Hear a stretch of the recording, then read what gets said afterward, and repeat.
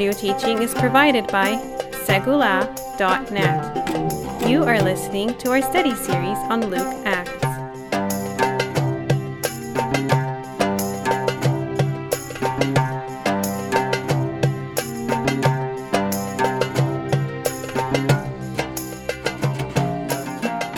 All right, welcome to session 16. We're going to be looking today at Acts around chapters 4 to 7.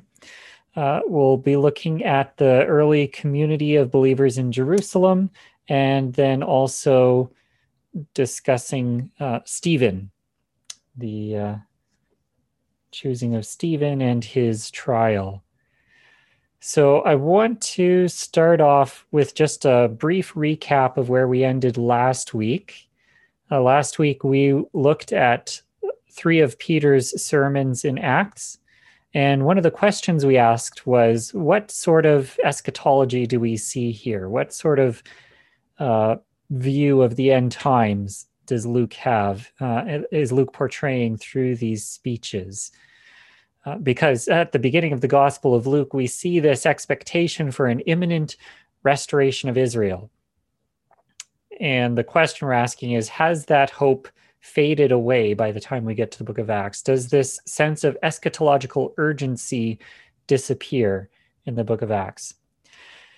So in the 1950s, a German New Testament scholar, Hans Conzelmann, published a book on Luke Acts called Die Mitte der Zeit, the middle of time.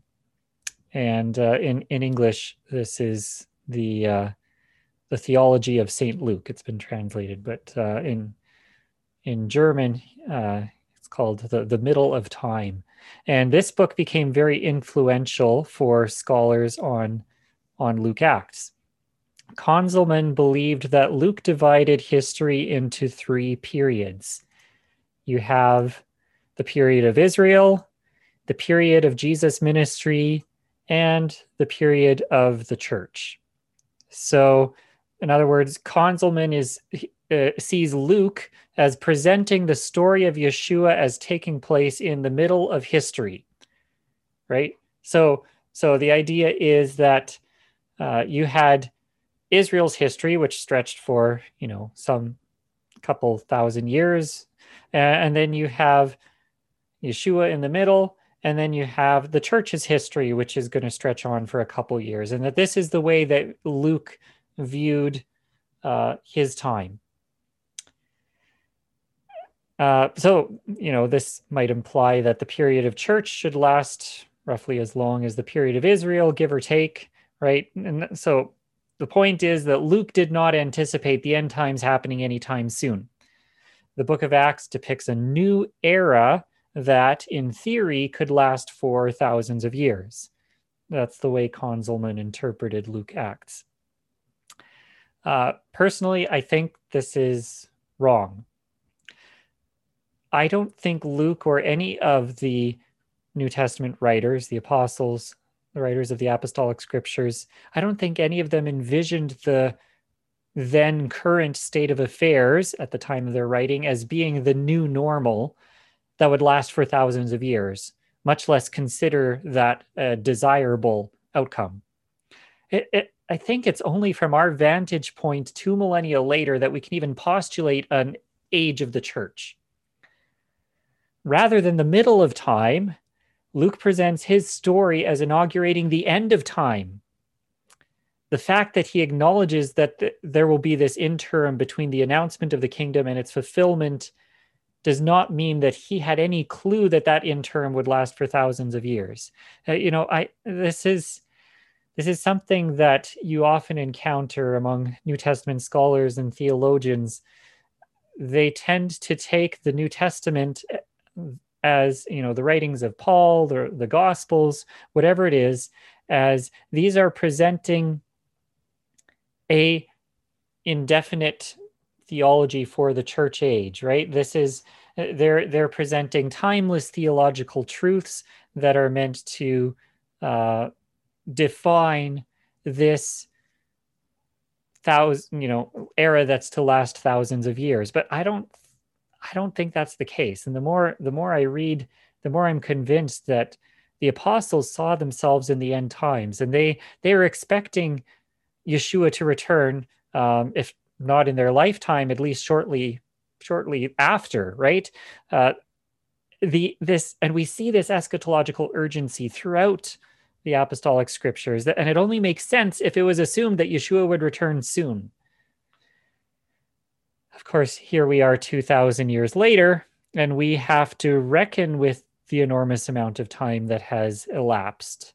And how do we deal with this? Well, I think the clearest scriptural answer is in 2 Peter. So he's writing and talking about, remember the predictions of the holy prophets and the commandment of the Lord through your apostles, knowing that scoffers will come in the last days, scoffing, and they will say, where is the promise of his coming? For ever since the fathers fell asleep, all things are continuing as they were from the beginning of creation. Right. So Peter was dealing with this already in his days. I think this is incredible, right?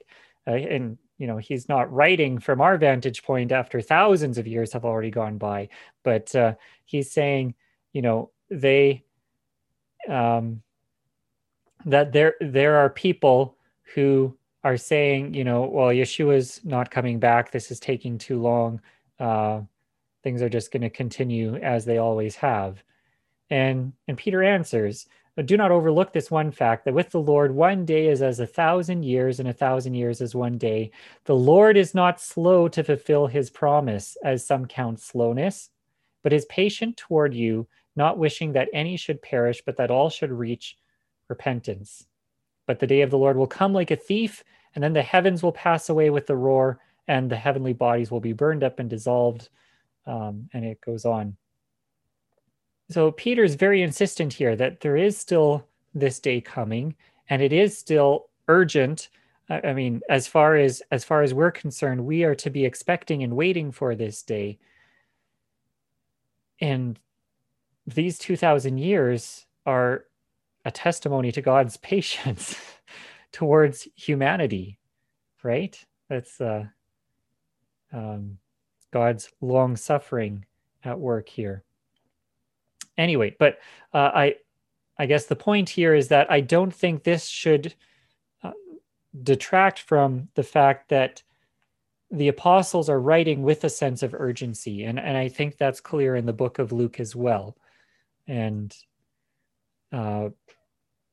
as we go through the book of Acts, I'm going to argue that, contrary to some scholars, I don't think we see any fading sense of eschatological urgency. I think this intense eschatological expectation that Luke set up for us in his gospel and in the opening chapters of Acts continues throughout the book of Acts. And we will see that as we continue.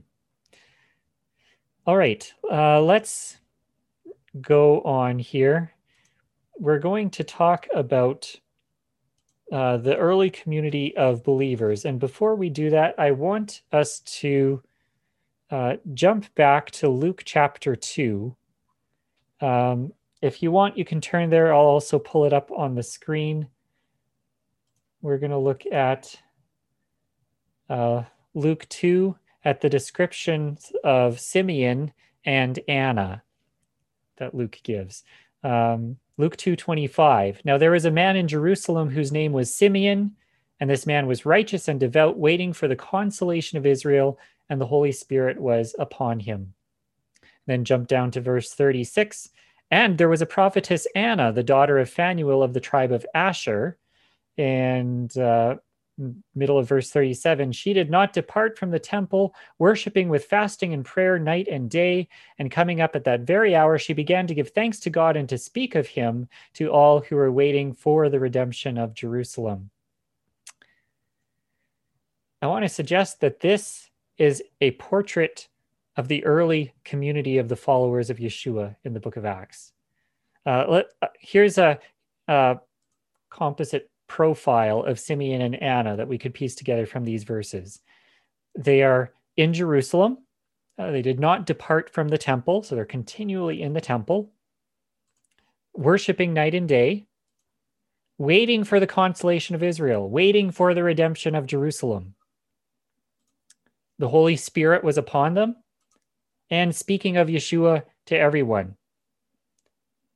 I can't help but see that list and think that describes exactly the early community of believers in the book of Acts. So these figures that Luke places in the opening chapters are prefiguring what we're seeing here in the opening chapters of Acts. And I think Luke does this intentionally, right? We talked in some of the earlier sessions about how Luke, how the books of Luke and Acts go together, and they're that's why we're referring to them as Luke Acts, right? There's all these themes that weave between the two of them, and things that we see in the book of Luke that are echoed or repeated in the book of Acts, and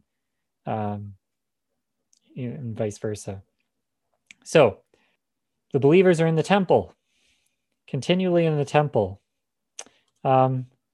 Notice how much the believers are in the temple. Let's take a look at some of these verses here. Luke 24:53. They were continually in the temple blessing God. Acts 2:46. Day by day attending the temple together and breaking bread in their homes. Peter and John were going up to the temple at the hour of prayer. Many signs and wonders were regularly done among the people, and they were all together in Solomon's portico. And every day in the temple and from house to house, they did not cease teaching and preaching that the Messiah is Yeshua. So over and over again, we see the believers in the temple and being continually in the temple, just like Anna, right? So just like this profile that we see for Simeon and Anna at the beginning, the Jerusalem believers are following that, continually in the temple, praying and worshiping God. We're going to see in future sessions how outside of the land of Israel, the believers continue to gather in synagogues, right? We'll see that come up over and over again, the believers going to synagogues. In Jerusalem, the temple takes the place of the synagogue, right? The believers are continually gathering in the temple.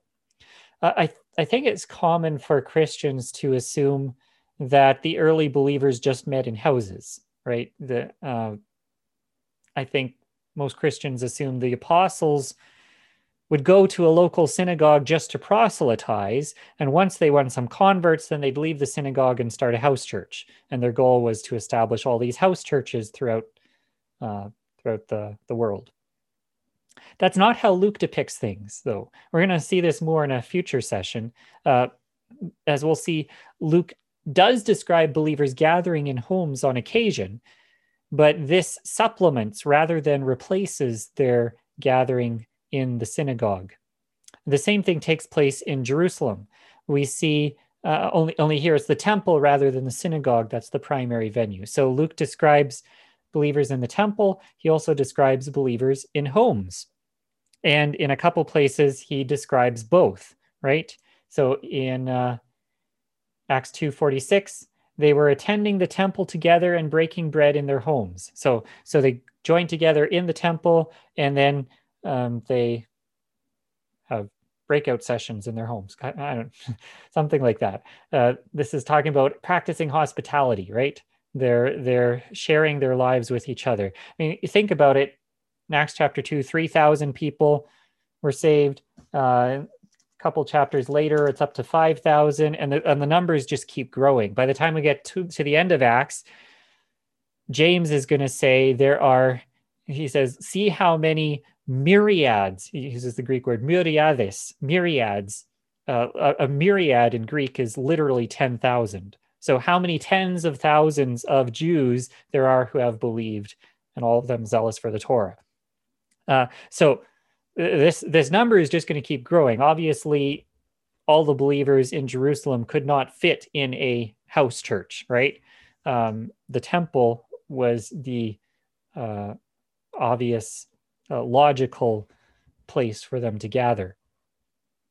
So they're gathering in the temple, they're gathering in homes, they're gathering in both. This is these work together. Gathering in homes is not a substitute for the temple gathering, it's a supplement, right?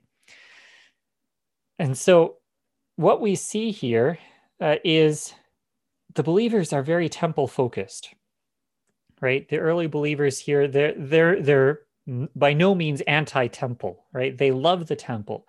Luke goes out of his way to demonstrate how Yeshua loved the temple, right? Going back to Luke chapter 2, he loved to be in his Father's house. That's where he wanted to be, right? And he considers it his own, right? It's the things that rightfully are his, Jerusalem and the temple.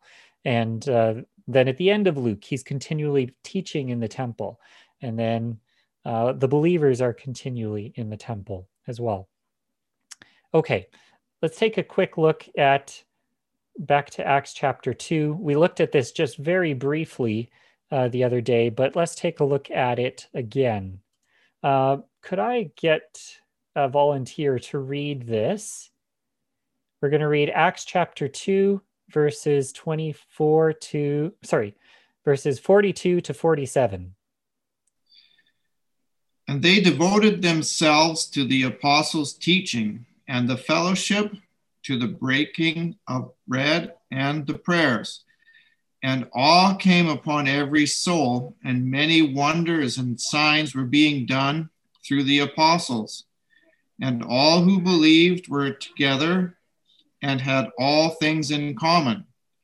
And they were selling their possessions and belongings and distributing the proceeds to all as any had need. And day by day, attending the temple together and breaking bread in their homes, they received their food with glad and generous hearts, praising God and having favor with all the people. And the Lord added to their number day by day those who were being saved.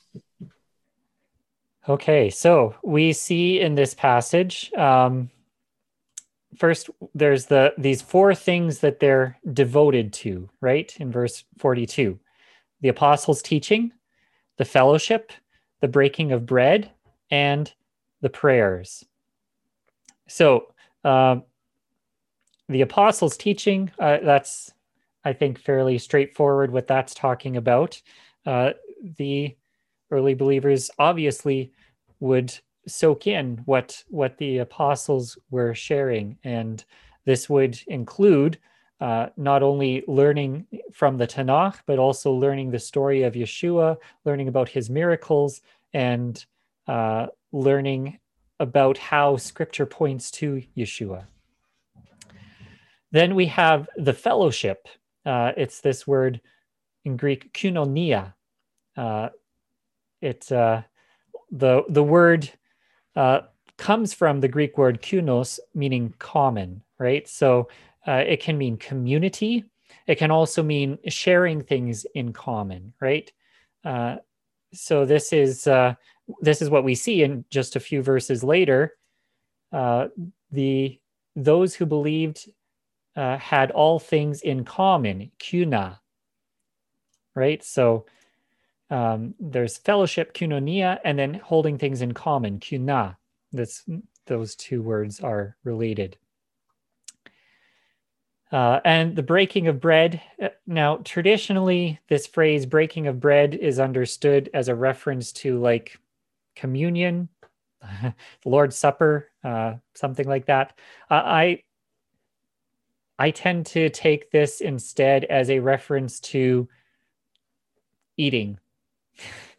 In rabbinic literature, to break bread is a common reference to sharing a meal together, blessing God for the bread and sharing a meal together. So I don't think this is talking about a sacrament or something like that. There are people who would disagree with me, and they can disagree if they want. But yeah, that's my take on it. And then the prayers. Here, this is uses the definite article, the word the, and plural prayers. Tes prosevches, the prayers, right? So on the one hand, I think it could be understood as talking about prayer in general, but I think this is also hinting at participating in the Torah's times of prayer. And we see that happening right away in chapter 3, where Peter and John go up to the temple at the time of prayer. When we get to the story of Cornelius, we see him praying at the times of prayer. This is something that I think the believers were participating in the prayers of the Jewish people, right? So everyone's selling their property, everyone's holding things in common. Why is everyone selling their property and moving to Jerusalem? So they can be close to the temple, right? This is confirmed in verse 46. Day by day, they were attending the temple together and breaking bread in their homes. So the reason why they had all things in common and they're selling their possessions and all this stuff is because, this crowd of people that was there in Acts chapter 2, they're from all different places, right? And they're selling all their stuff, moving to Jerusalem so they can be close to the temple. The early believers were a temple-oriented sect of Judaism. We see later in chapter 6 that many of the priests even became believers. And so these priests, we would presume, were still participating in the temple as priests, but they saw their priesthood in a whole new light through Yeshua.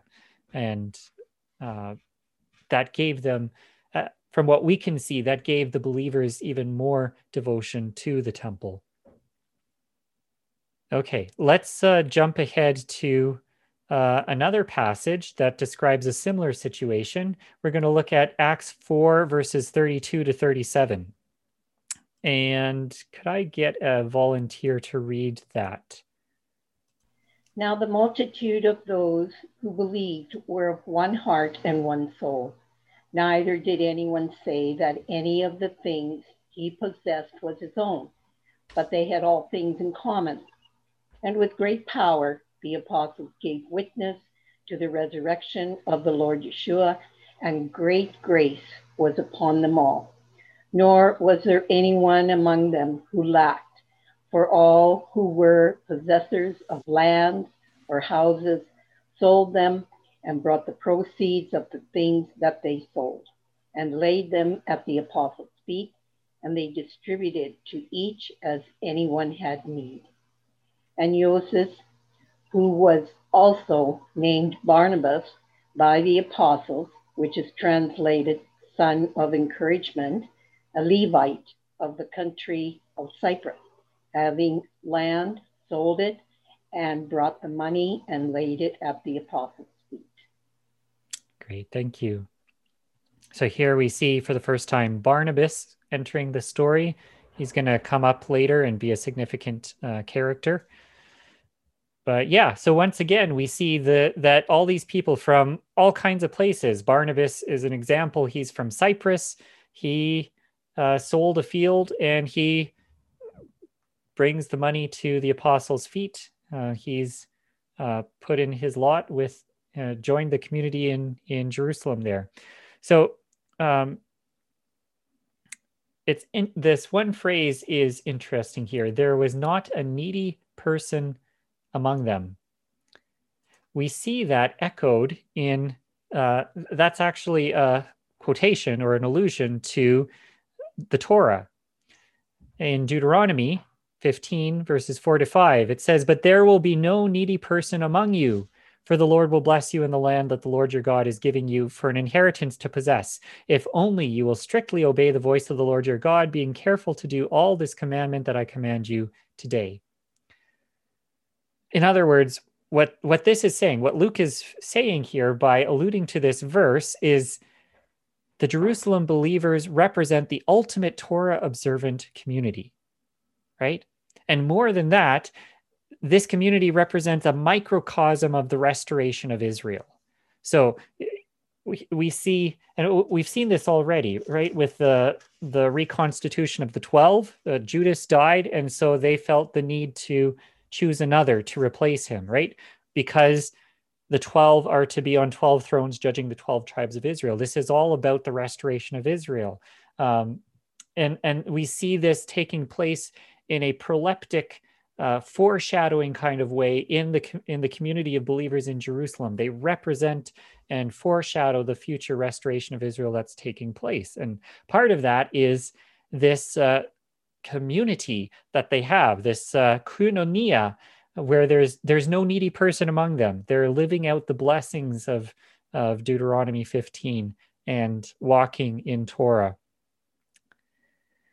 And this is why the punishment that comes on Ananias and Sapphira in chapter 5 is so severe, right? Because not only are they lying, I mean, that's bad, but you think that's kind of a harsh punishment for them to drop dead just because of a little lie. Well, they're compromising this restoration that is taking place, right? It's putting a flaw in this picture of restoration that God is painting here. And so there were serious consequences. Okay, let's jump ahead to chapter 6. We're going to look at the choosing of the 7, and we'll use this as to begin in looking at the story of Stephen. All right, so in chapter 6, I'll read just a couple of the verses here, and we'll sort of skim through these verses. But it says, "Now in those days, when the disciples were increasing in number, a complaint by the Hellenists arose against the Hebrews because their widows were being neglected in the daily distribution." So what's this talking about? This seems kind of like a trivial sort of thing. Some sort of dispute between Hellenists and Hebrews. Who are the Hellenists and Hebrews, and what's the issue with their widows being neglected? Well, these are not Gentiles. These are not Greeks. These are Greek-speaking Jews, right? So both the Hellenists and the Hebrews are Hebrews. Hellenists are Greek-speaking Jews, and the Hebrews are Hebrew-speaking Jews, right? So the Hellenists would be these Jews from diaspora communities. And from what we've seen already in Acts, there's all these people from all kinds of different diaspora communities, from Jewish communities outside the land of Israel that were there in Jerusalem for the Feast of Shavuot, that became believers, that sold their properties back home and came and dwelt in Jerusalem. And there were probably others already in Jerusalem from a diaspora Greek-speaking background that joined the community as well. So we've got these two groups, and there's not just a language difference between the two. There's also a cultural difference between the two.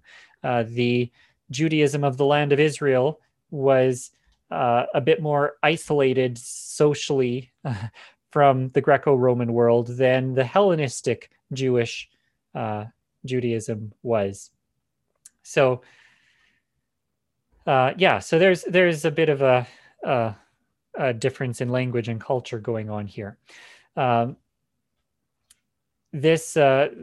daily distribution to widows, right? This is an important thing, and we read about this elsewhere in 1 Timothy. Paul gives instructions for these communities outside of the land of Israel, the believing communities, about taking care of widows, and that was being done in the community here in Jerusalem, right?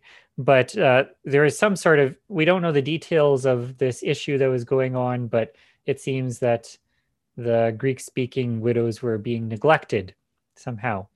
And so the 12 summoned the full number of disciples and said, "It's not right that we should give up preaching the word of God to serve tables. Therefore, brothers, pick out from among you 7 men of good repute, full of the spirit of wisdom, whom we will appoint to this duty." So up to this point, this distribution of money was being handled by the 12, right? So all these people would sell their possessions, bring the money, and the 12 apostles were the ones in charge of that common pot. I mean, this is a big job, right? Big administrative role of being the overseers of the Jerusalem community's public fund, right? And so this was no little job that they were choosing 7 people for. There's a number of things. So these 7 deacons here, and it talks about serving. That word is diakono, where we get the word deacon, right? Diakonia is the word for distribution. It's like service, or again, it's where we get the word deacon in English. So these 7 deacons here are like business administrators for the community. But this was seen not just as like a secular business kind of role, but as a very much a spiritual role as well, right? And they list these qualifications. They have to be men of good repute, people who have a good testimony about them, right? Full of the Spirit, full of wisdom, and they would be appointed to this role. So the choosing of the 7 here reminds us of an event in the Torah. There's 2 separate events in the Torah, actually. In Exodus 18, Jethro gives Moses this advice. He says to Moses, you're going to wear yourself out. You need to appoint judges, right? And here are some qualifications. They have to be, men who hate dishonest gain, and others. Qualifications he gives, right? And then again in Numbers 11, kind of a repeat. This time it specifies the number that were chosen. There were 70 elders chosen, right? So the choosing of 7 leaders here reminds us of the choosing of the 70 in the Torah. Again, we see this is a portrait of Israel being restored in a preliminary sort of way, right? This is foreshadowing the restoration of Israel. It's a microcosm of that restoration. So then they choose these 12. The 12 choose these 7. We have the 7 deacons that are chosen. Stephen, and he's given a long description, a man full of faith and of the Holy Spirit. And we have Philip, Prochorus, Nicanor, Timon, Parmenas, and Nicolaus, a proselyte of Antioch. So Stephen is going to get a lot of airtime for the rest of this chapter and for the next chapter, and he becomes the first martyr. Then Philip is going to get some airtime after that, as we'll see in chapter 8. And the others we don't know a lot about. Luke didn't have time to tell us all the stories about everyone, which it would be fascinating to learn more about these people, but unfortunately we don't have a lot of details.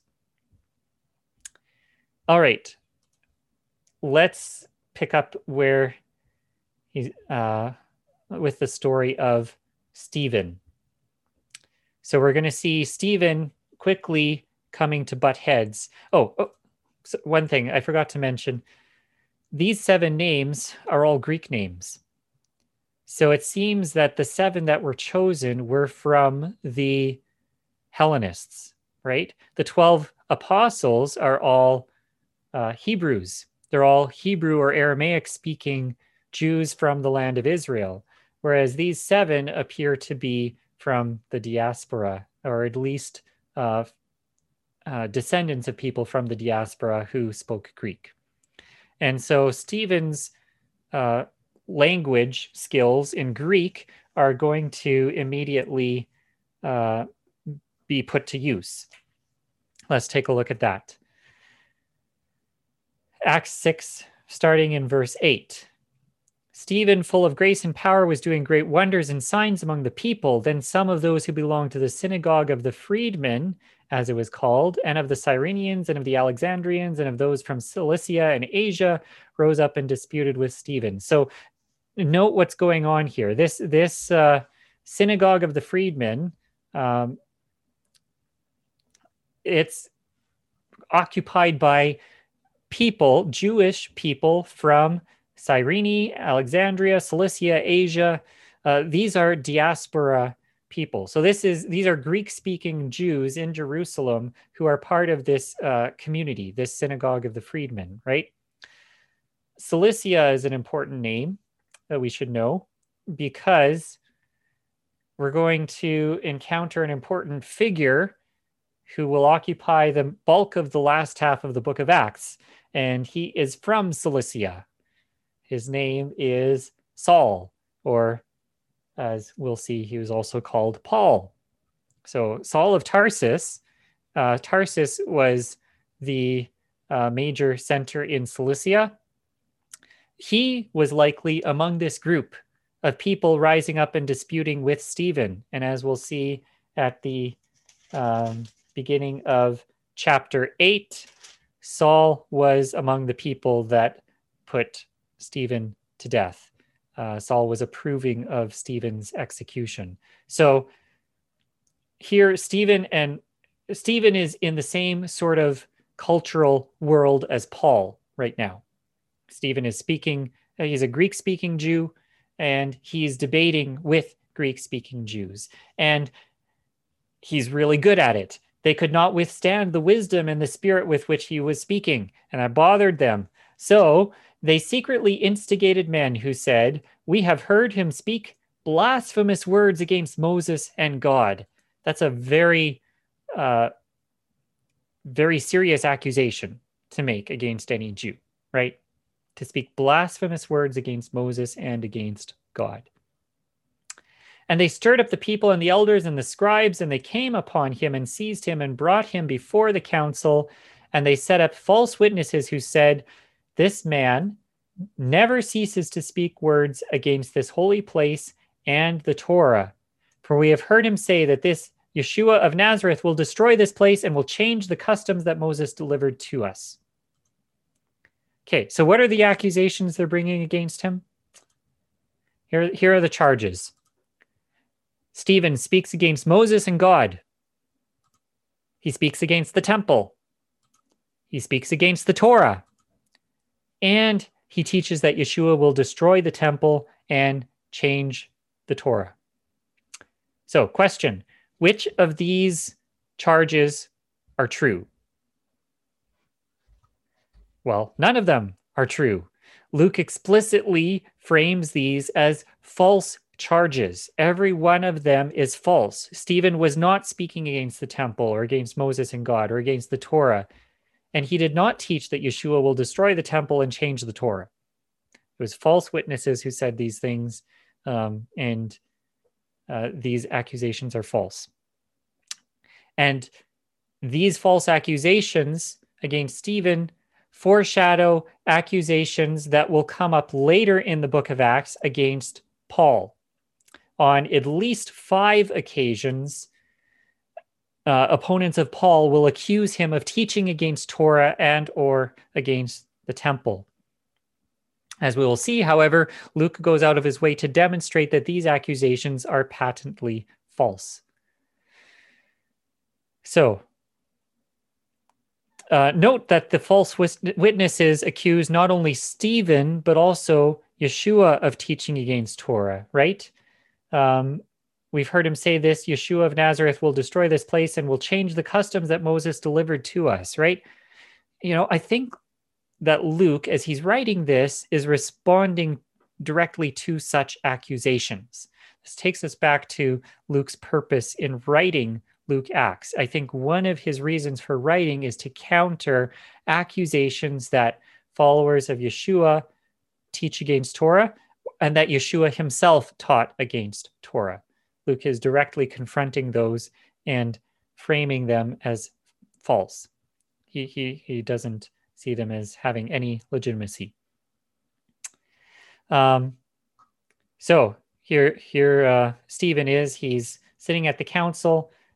These accusations are brought, and everyone looks at him, and all in the council saw that his face was like the face of an angel. What does that mean? When we hear that phrase in English, we picture, this innocent, childlike look, chubby cheeks and a halo on his head kind of thing, looking up at heaven, just innocent and mild and meek. That's not the image that we're supposed to get when we see this in Scripture. If anyone remembers the story of Samson's parents, his mom says this was before Samson was born. Manoah's wife says to him that this person came and that his appearance was like the appearance of an angel of the Lord, very fearsome.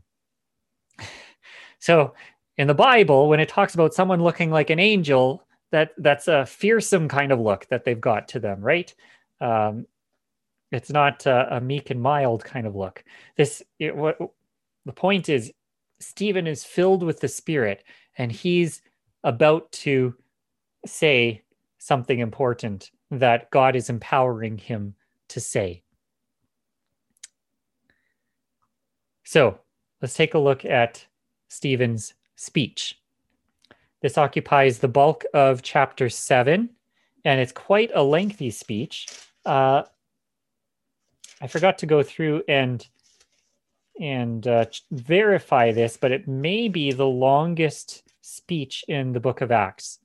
It's certainly one of the longest. I should have looked that up before, but it's certainly long. I don't think we'll read through the whole thing, but we'll kind of skim through bits and pieces of it and try and get a sense of what exactly is it that Stephen's trying to get across in this speech. Despite the fact that Luke puts these accusations in the mouths of false witnesses, a lot of Christians have assumed them to be true, right? They assume that Stephen did speak against the temple and against the Torah, and that Jesus did come to destroy the temple and change the Torah. The reason why they assume this is because mainstream Christianity has historically taught those very things. Christianity historically has taught that Jesus did come and to destroy the temple and to change the Torah. So they say, oh, it's kind of funny that they had to hire false witnesses to say these things because they were actually true. Ironic, isn't it? Well, that's, I think, going very much against what Luke is. The way Luke has framed this story makes it clear that that interpretation is wrong. Stephen's long speech here in chapter 7 is often interpreted as an affirmation of the charges brought against him by these false witnesses. But I'm going to suggest that the opposite is true. In chapter 7, verse 1, the high priest says, "Are these things so? These charges, are these true?" And Stephen replies, and his reply takes a long time to get through. And sometimes you get lost along the way and think, well, is he saying yes or no? I think it's very clear that the answer is these are false charges. And we'll take a look at how that works. So we're going to try and outline the contours of Stephen's speech. So Stephen begins in verses 2 to 8 by talking about Abraham, right? "Brothers and fathers, hear me. The God of glory appeared to our father Abraham when he was in Mesopotamia." And goes on talking about the story of how Abraham was called out of Mesopotamia and brought to Haran, and then brought to the land of Israel. And God promised him offspring, God promised him a land, and God gave him the covenant of circumcision. So what's the point of saying all this? Right? Why doesn't Stephen just say yes or no to these charges? Why does he go off on this long story of Israel's history? Well, a couple of reasons. First of all, by reiterating Israel's history, he is affirming these things that he's talking about, right? So he affirms the election of Israel. He affirms the temple, even in these verses, and he affirms circumcision. Let's take a closer look at that middle one there, affirming the temple. In verse 7, this is God talking, "I will judge the nation that they serve, and after that they shall come out and worship me in this place." Take a quick look here at Genesis 15. "I will bring judgment on that nation that they serve, and afterward they shall come out with great possessions. So he's almost quoting that verse, right?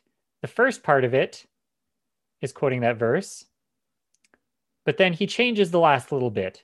After that, they shall come out, instead of coming out with great possession, Stephen changes it to say, and worship me in this place.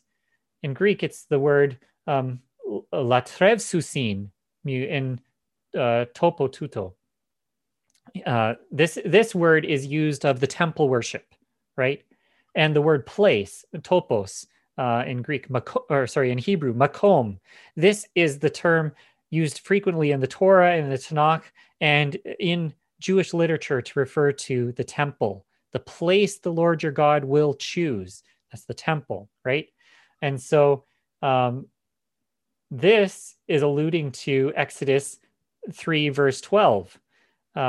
When you have brought the people out of Egypt, you shall serve God on this mountain, right?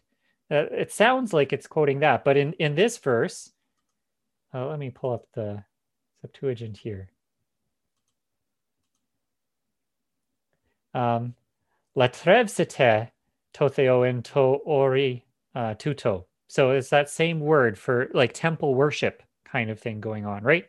In this case, it's talking about Mount Sinai. But Stephen combines these verses in such a way that he's talking about coming back to not Mount Sinai, but Mount Moriah, where Abraham offered Isaac, and that is the place where the temple would be built. So he's just in these opening verses already, he is affirming the temple, right? He's affirming the validity, the importance of the temple. And then he emphasizes circumcision. God gave him the covenant of circumcision. Abraham became the father of Isaac and circumcised him on the 8th day. It's interesting that he emphasizes that fact, right? This is the only person we read about in Genesis that it explicitly says they were circumcised on the 8th day, which is what the commandment is, right? To circumcise on the 8th day. Perhaps in a later session, we'll come back to that point, but for now, we'll just note that Stephen is going out of his way to affirm circumcision here. That'll be significant when we get to chapter 15. Okay, so that's the first section. First section is all about Abraham, and already in this section, he affirms the election of Israel, the temple, and circumcision, right? So already he's rebutted most of the charges that have been brought. The next section, verses 9 to 16, are all about Joseph. So we have here, he starts out, the patriarchs jealous of Joseph sold him into Egypt, but God was with him and rescued him. And then there was a famine, and it goes on. And it talks about how they went down to Egypt, and eventually Joseph reveals himself. I think we're familiar with this story.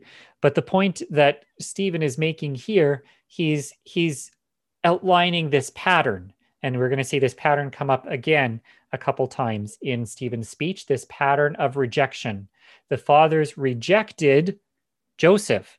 They rejected the one who would save them. So the one who is going to bring them salvation is the one they rejected, right? Okay. So that section is all about Joseph. Then we get to a section on Moses, and this occupies the largest section in Peter's speech, talking all about Moses. So he begins by talking about the birth of Moses, God's promise to Abraham, the people increasing, the king over Egypt who tried to kill the babies. And then Moses was born, right? He was beautiful in God's sight. It says that when Moses was born, they saw he was no ordinary child. And there are a lot of traditions that have arisen regarding that. But Stephen is drawing on that, elaborating on that, saying that he was beautiful. then he was instructed in the wisdom of the Egyptians. He was mighty in his words and in his deeds.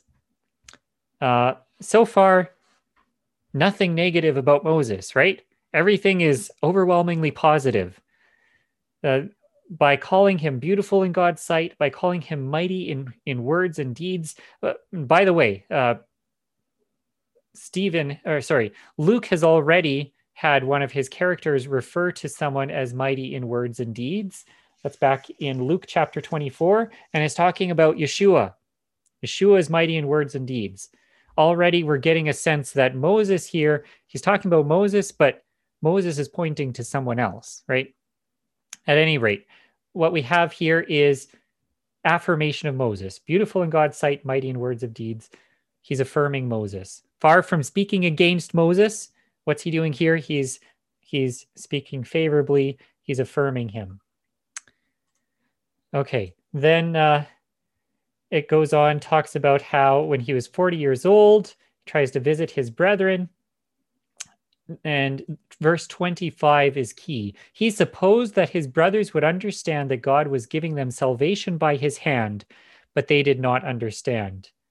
And then they thrust him aside. They thrust Moses aside, saying, "Who made you a ruler and judge over us?" That's in verse 27. So Moses fled and goes on. So we're seeing once again this pattern of the Israelites rejecting the one who is going to save them, right?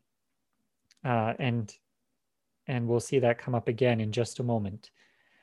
Then he relates the burning bush and talks about how he's come to deliver the people from Israel. And then in verse 35, this Moses whom they rejected, again, that theme, they rejected him, saying, "Who made you ruler and judge?" This man God sent as both ruler and redeemer by the hand of the angel who appeared to him in the bush. So this Moses is ruler and redeemer. And again, he's setting us up to see, this is pointing to Yeshua, right? Moses is foreshadowing Yeshua, rejected, and then, but he's actually the one who's going to save Israel, who's Israel's redeemer and ruler. And then he makes that allusion explicit by saying, "This is the Moses who said to the Israelites, God will raise up for you a prophet like me from your brothers." These patterns are going to be repeated, Stephen is saying, right? And the angel spoke to him at Mount Sinai. This is in verse 38. And with our fathers, he received living oracles to give to us. So look at how he describes the Torah here. He describes the Torah as living oracles. Lohia zonda. He's not speaking against Torah, right? He's affirming the Torah, right? He affirms the Torah as living oracles. But then our fathers refused to obey him, but thrust him aside, right? He already used that phrase, but here he uses it again. They thrust Moses aside, and in their hearts they turned to Egypt, saying to Aaron, "Make for us gods. As for this Moses who led us out of the land of Egypt, we don't know what has become of him." And it goes on to describe the golden calf. Okay, so we have this pattern of rejection. The Israelites again rejected the one who would save them. And then discussing the golden calf is a segue for Stephen to talk about the tabernacle and the temple, right? So once again, there's this pattern of rejection, only this time it is the tabernacle that they're rejecting. I mean, think about the place that the story of the golden calf has in the book of Exodus. Right, they come to Mount Sinai. They receive the 10 Commandments, and then God gives them this, what's often called the Covenant Code, Exodus 21 to 23, where we have this this core of civil legislation that forms like the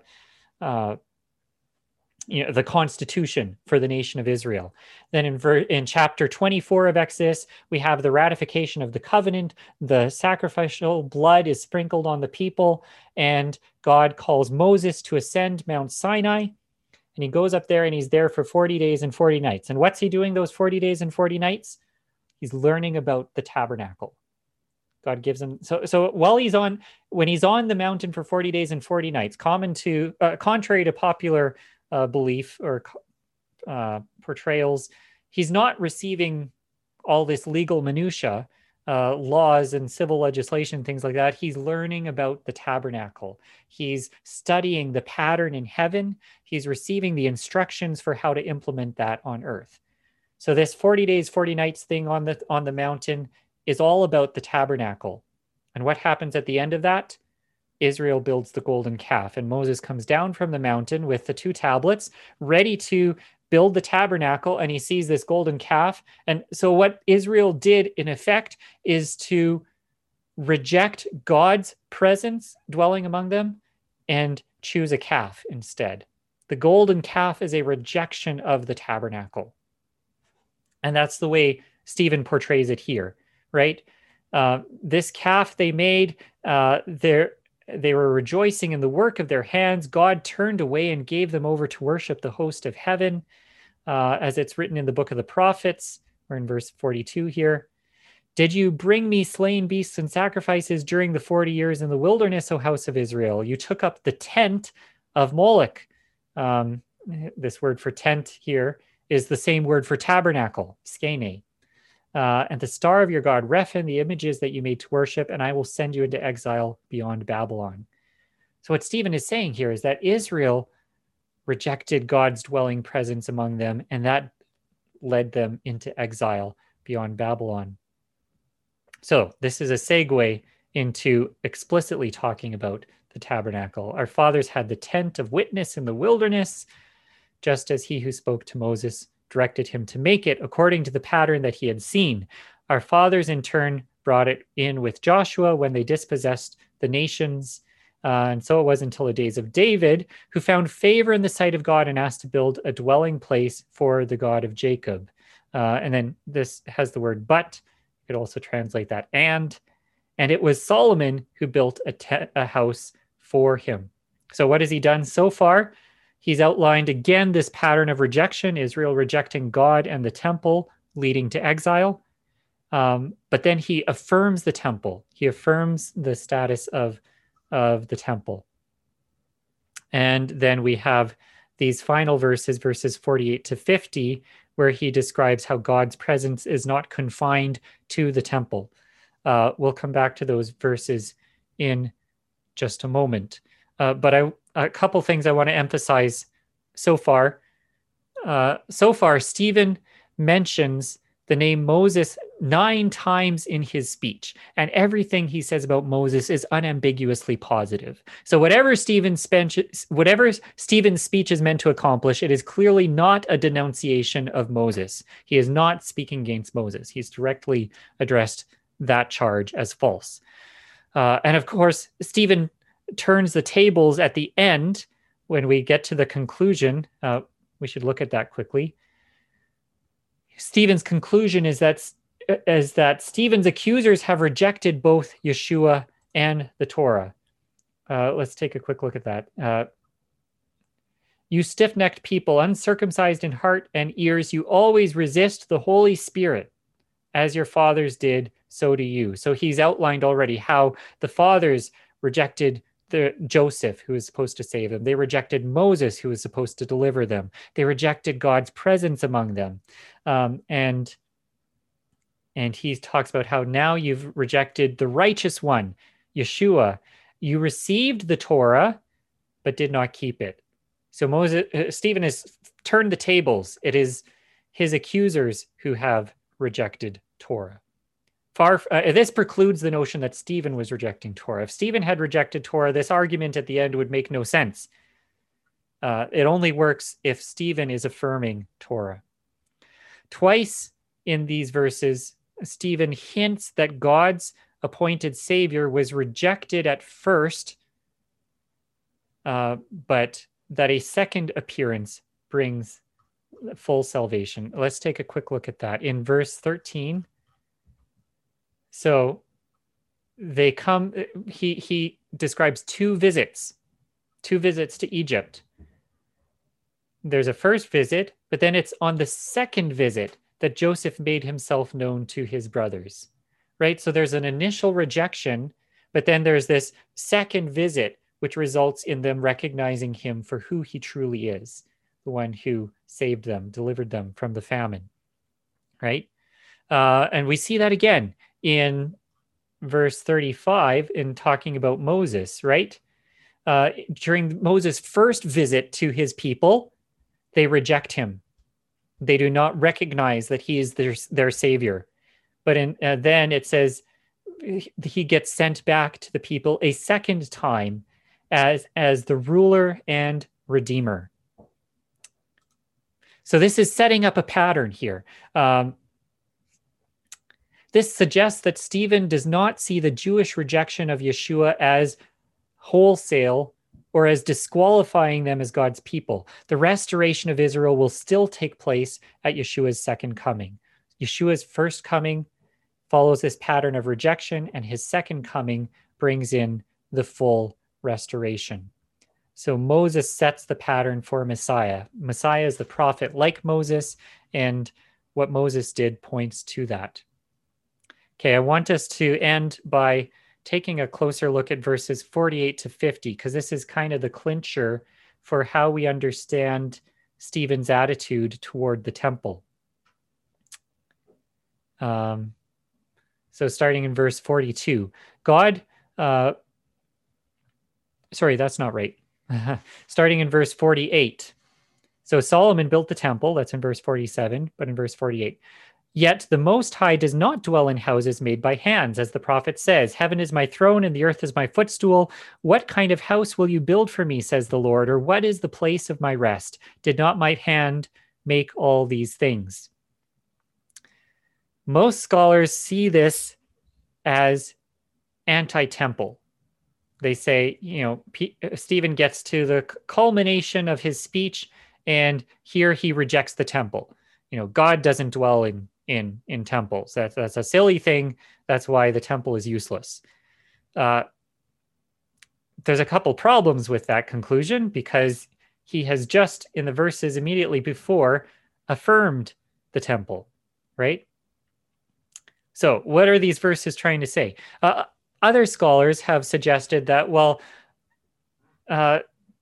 Stephen is not coming against, Stephen is affirming the tabernacle, but he's coming against the temple, right? And some English translations kind of give that impression because, like in this translation, for example, it says, the Most High does not dwell in houses made by hands.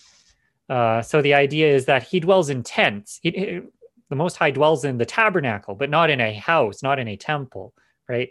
Not in a permanent structure like that. That's this word house here, though, is not in the Greek.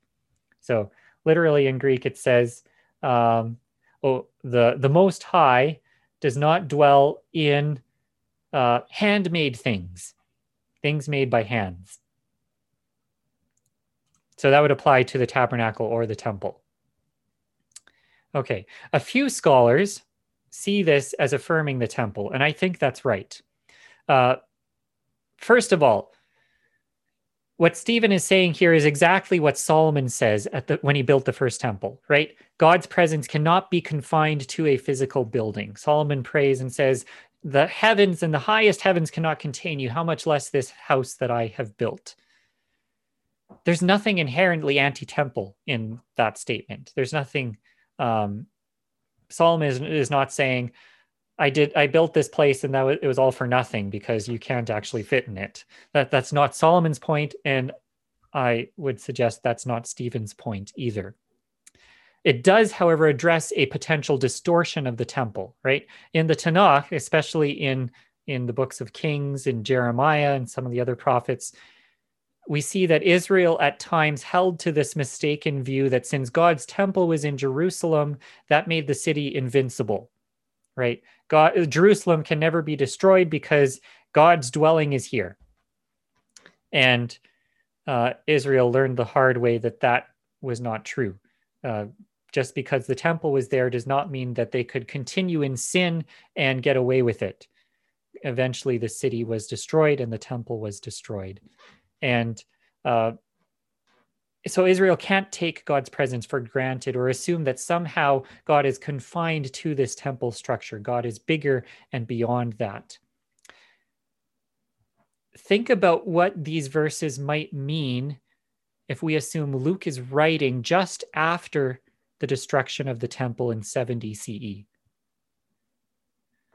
The destruction of the temple does not mean that God ceases to dwell among his people or that God is somehow rendered impotent.